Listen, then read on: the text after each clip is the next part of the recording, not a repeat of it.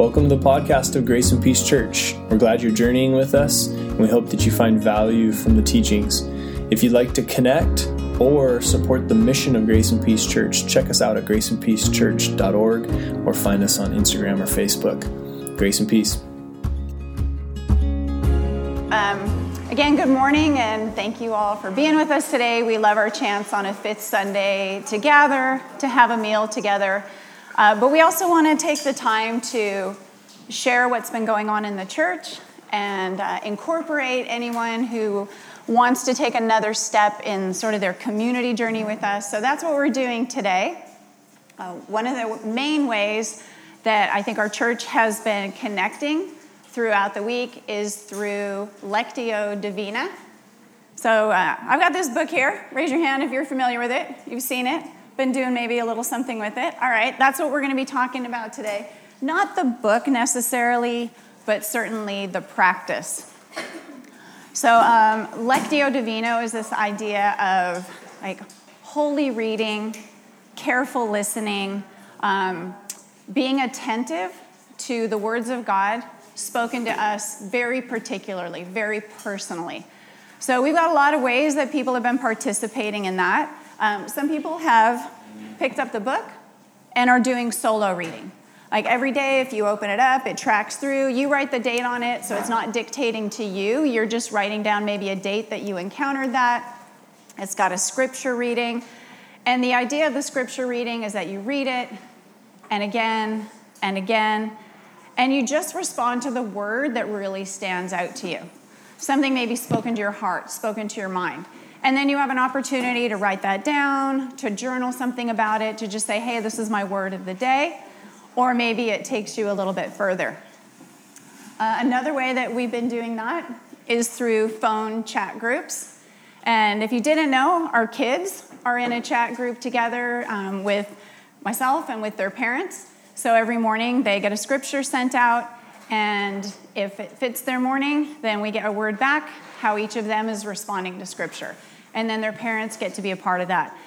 And I think the other beauty of that is there's a lot to say that as children grow up, if they've got at least 5 adults in their lives who care about them, who pour into them, they have actually a better chance of being like responsive and compassionate adults who know that they're well loved. So we're trying to build a community around our kids as well as anyone else. We've got another chat group that sort of accidentally is a bunch of women. It's just been ongoing for a long time, and we've decided to incorporate the Lectio Divina into that day. And there's people in there from Texas and from Sacramento because we've just invited our friends into that space. So we do the same thing. It's actually Lindsay runs that. We get a scripture every morning, and then we respond to that. And then we also use that to talk about how we pray for each other and how we might encourage each other during the week. So I'm just curious. I know how it goes in my little morning groups, but I would love to hear from anyone who's either been using the book, maybe working as a couple, working solo. This is kind of our chance to just chat about how those are going. So we can, hopefully we'll all stay and chat a little bit about this afterward too. So if any of that is intriguing, if you're like, oh, that's easier than I thought, do stay around afterward. See if there's a way that you can connect if you haven't already to be a part of that ongoing. I don't think we have any plans to stop. The ladies have been in a group for a long time. So I imagine that's going to keep on going. But we also talked about, Nate mentioned at the end of the service last week, that as we approach the end of the month, that we'll also give time for people to come in or leave out of their groups and experiences. So kind of like with no pressure, if we do things sort of 30 days at a time, then you know that it's coming to an end. Obviously, you can jump in anytime. We just change our chat group. We just add people to it. But yeah, that's just a conversation maybe for after the service. But for anyone who hasn't seen that kind of practice yet, I also wanted to do that today. So I'm going to do with you what I do with my kids in the morning at school. So we start out with 1 minute of breathing. Their favorite exercise is called melting, but you'd all end up on the floor, so we're not going to do that. So this is just 1 minute of box breathing. And the idea is that you just let everything sort of fall by the wayside. Let the pressure go, just breathe through it, so you can fix your thought then on Scripture. And Scripture will come up afterward, and I'll give you a little lead into it. I'm going to read it 3 times, and then I'll give you some instruction for response. So Andy, go ahead, and we'll just follow the prompts on the screen. So we'll just stay in this quiet place, and we'll put a scripture on the screen. And just for reference, these passages come first from the context of Jesus' arrest and then later his trial. And we're just going to listen into these conversations and listen with our hearts and minds to think of what is Jesus maybe saying to our spirits about himself. The men seized Jesus and arrested him. "Am I leading a band of armed men against you?" asked Jesus. "Do you have to come out with swords and clubs to capture me? Are you the Messiah? Are you the Son of the Blessed One?" asked the high priest. "I am," said Jesus. "And you will see the Son of Man sitting at the right hand of the Mighty One. You will see the Son of Man coming on the clouds of heaven." And again, the men seized Jesus and arrested him. "Am I leading a band of armed men against you?" asked Jesus. "Do you have to come out with swords and clubs to capture me? Are you the Messiah? Are you the Son of the Blessed One?" asked the high priest. "I am," said Jesus. "And you will see the Son of Man sitting at the right hand of the Mighty One. You will see the Son of Man coming on the clouds of heaven." And the last time, the men seized Jesus and arrested him. "Am I leading a band of armed men against you?" asked Jesus. "Do you have to come out with swords and clubs to capture me? Are you the Messiah? Are you the Son of the Blessed One?" asked the high priest. "I am," said Jesus. "And you will see the Son of Man sitting at the right hand of the Mighty One. You will see the Son of Man coming on the clouds of heaven." And so now the question is, what word or phrase stands out to you? Like, what's maybe been the focal point of this moment of meditation? And there's no wrong answers. Obviously, your answers can vary. But if you maybe share your word, that can also become your focus for the day. So for anybody, you can raise your hand and then we'll just kind of manage responses. Mimi? Right hand of the Mighty One. So what I do with my class is, does anyone else share that as their phrase, the right hand of the Mighty One? Okay. Any other original phrases or words stand out? Son of Man. Son of Man. Did that stand out for anyone else? Any other original words or phrases? Mm-hmm. You will see. You will see. Does that stand out to anyone? Another original? It stood out to you as well? Messiah. Messiah. Did that stand out to anyone? Mm-hmm. Are there any other original words or phrases?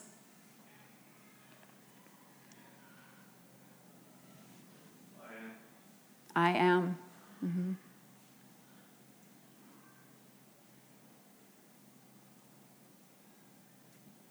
And so as we hear from everybody, my prayer generally is that during the day, that comes back, that they're reminded that if it's Son of Man, that Son of Man is present for you. If it's I am, that it's I am. If it's that strong hand, that you feel the strength of the Lord and you know that for the day. And if it was nothing, then you sat for a moment, you spent time in Scripture, and that's fine as well. So there was sort of no wrong way to do it. And I'll say is classroom management, it's gold. But really just for what it does for, I know for my spirit in the day, for the kids and how it's affected our classroom and what it does in our group, I just can't be more pleased. So the idea is that hopefully the word does become a focus point, and it may or may not. It may come back through the day. It ideally maybe shapes our thoughts and actions. So I thought I'd just tell you about something that happened for me with response to that, how starting my day in this way, and then sort of maybe inadvertently or ideally intentionally, sort of spending my day looking through that lens of Scripture or that focus word actually has returned. Like, I always hope it shapes me, I always hope it affects my actions, but I just thought I'd tell you a story about a day that it did. So this set of passages that we just read, I actually had read a few weeks before. And that day, like Andy, what I heard was I am, and I heard it contrasted against am I. So, am I leading an army? And the question was no. I am the Messiah. I am. I am the Son of the Blessed One. So that sent me thinking about the other I am statements of Jesus. And I posted them up there. I didn't remember all of them at the moment, but I knew they were there. And so I was trying to go through my head and think of what I could recall.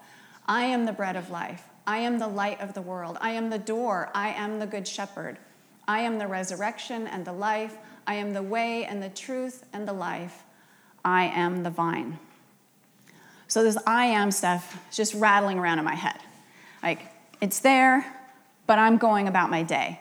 Sometimes I'm thinking about I am. Like, sometimes it comes back, but honestly, I'm just thinking about the stuff of the day. I have classes, I have kids, but I knew that starting my day with Scripture was good. It's a good start to the day, and I know that sometimes it seeps in, and when I start, I do hope that it'll come back.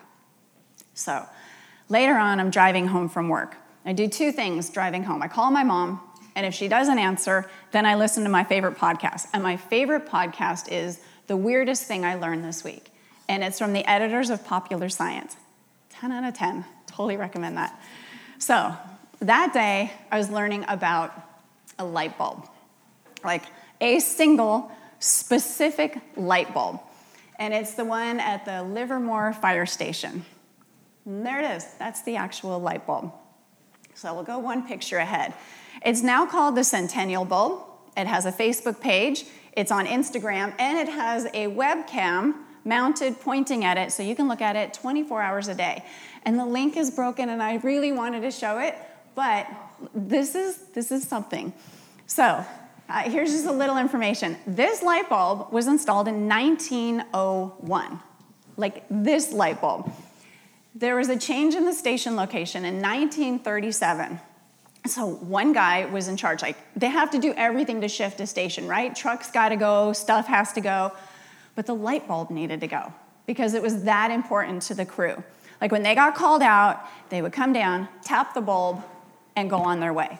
Like, that was sort of their routine, right? So they've got to protect the bulb. So one guy's in charge. He encases the bulb, travels it to the news station. They go to install it. Nothing. And everybody's just crushed. But then they're like, hang on. So somebody like does the wiring thing, does the jiggle thing, and the bulb comes on. Not only does it come on brighter than it should have, and then it finally like dimmed to a normal wattage, and the bulb is still there. So this is like an overtime thing, that it has sort of developed its own persona, that there's been a following to this light bulb. Like over time, like over 120 years of time for this single light bulb. So I'm listening to this podcast and I'm hooked, like, what is up with this magical light bulb? And I just want to know more. So I'm still listening. And the editors go on and they share a few points of fact about it because it's not magic, right? The question is, like, what is the science behind this bulb? And I'm positive that the editors have no intention of sending me back to Jesus. But that's actually my point about discipline and letting the Word of God take our thoughts captive. So they go on to explain that this bulb was produced by the Shelby Electric Company. And they add two important facts. This bulb was hand-blown, and the filament is superheated to the point that it forms a carbon, and the carbon is multiple times harder than a diamond. So that's its production process.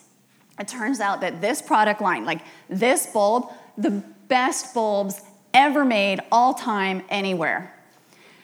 They were like, as a group, they were collectively long-lived.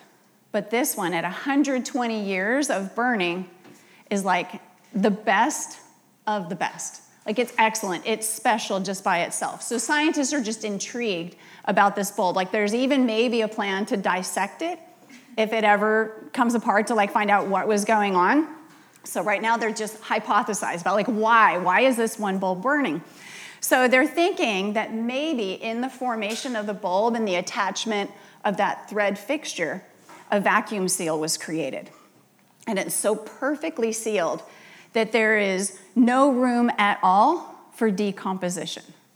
So in the state that it was made, in that hardened carbon, it's just like fixed in time. And it's just doing its thing, and it's perfect. So I'm listening to this, and the summary that I'm getting is, this bulb burns constantly and faithfully because of its unique handiwork. There is none other identical to it. And its core was hardened in fire, like built to last, be unfailing in its mission. And according to its formation, nothing can infect it or deform it. Like, what a light bulb, right? The best light bulb in the world. The light of the world. I am the light of the world. And then that comes back. I'm driving along, and that comes back. And I'm like, oh, yeah, I am the light of the world. So that's me. I'm driving along, listening to popular science. I just want weird facts. And there's Jesus back in the day. So I'm asking myself, what kind of light am I? Am I a Shelby? And there's no way that Scripture meant this at the time. But for me at that moment, you are the light of the world became be a Shelby light bulb. Like an ad campaign in my head, be a Shelby. And I know what that means, right? It means shine faithfully and push back the darkness. And I'm like, oh yeah, 2 weeks ago, Nate said, push back the darkness. And then let the fires of life temper you for longevity, like to live out the mission and continuously so. Insulate your core against corruption and pollution. Keep your spirit pure so that your love may be pure, dedicated to God alone and to his people, your neighbors, and yourself. And so somehow in that moment, the morning phone chat, that Lectio moment that started with Lindsay, that I connected to at 7 a.m., came back and became concrete in the middle of my day. So Scripture was just placed in my hands. I listened and I responded, and then something unexpected, like totally unrelated, brought it back to mind, and my thoughts were captivated again. So now there's another part to the story, still listening. Shelby made the greatest bulbs ever. Like, if the previous generation had bought Shelby bulbs, fitted out their homes, fitted their businesses, they would never have had to buy another bulb. That would have been it, one purchase. Brilliant products, right? Horrible business model. So, super intentionally, later years, the product's facsimiles were intentionally modified to fail, and that was the introduction of planned obsolescence.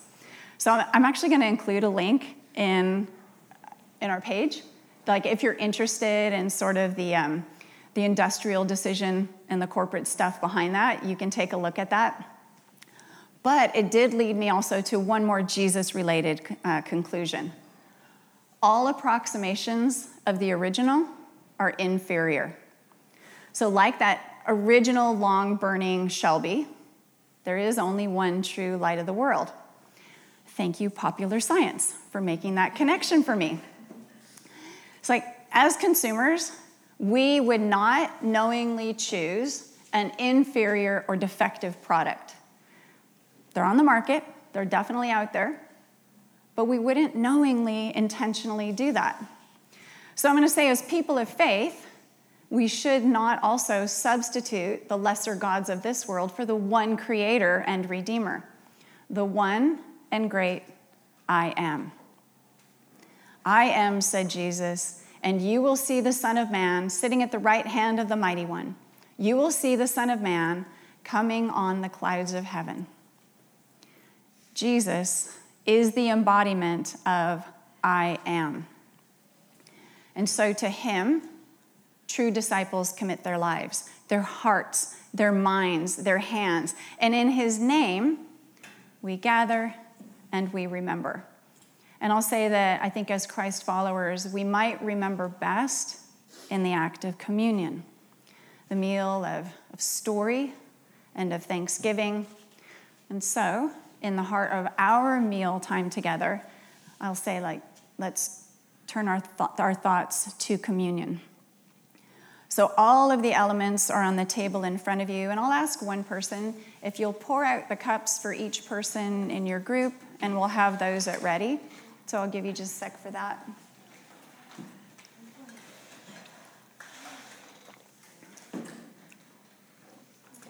Paul, if you get done, maybe you can hand your bottle over to Nate. We'll take care of that table.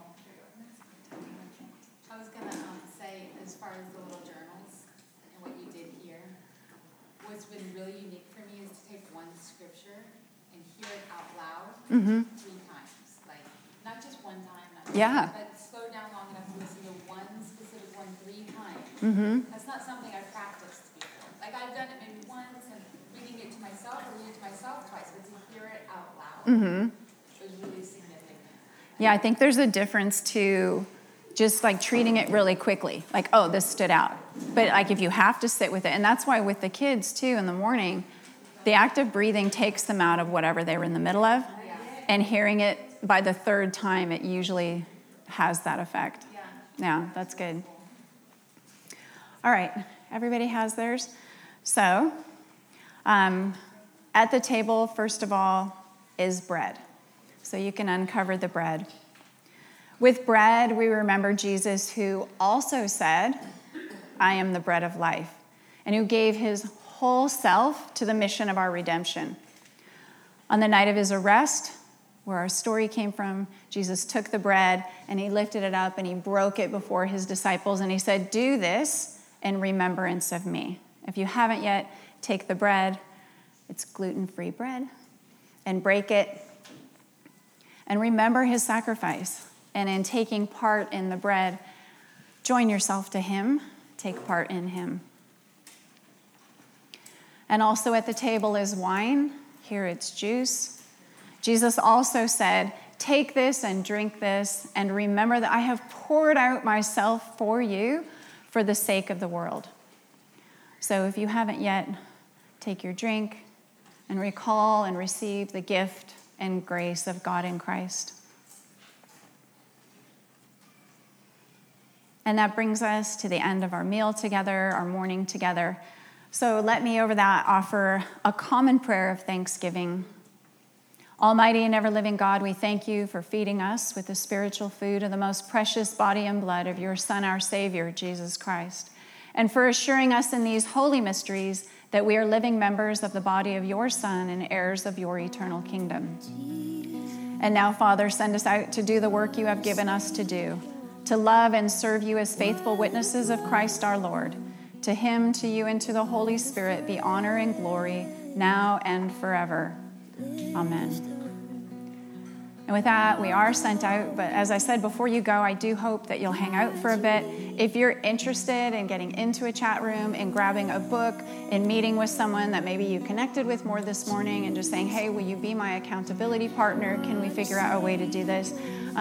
Do stay and make that happen for yourself. And if it does happen, I do hope that the divine word does seep into your life during your weeks and on a regular basis. So let me read our benediction. Rejoice in knowing that we never walk alone. Know the grace and peace of Christ walking beside us, guiding and protecting us.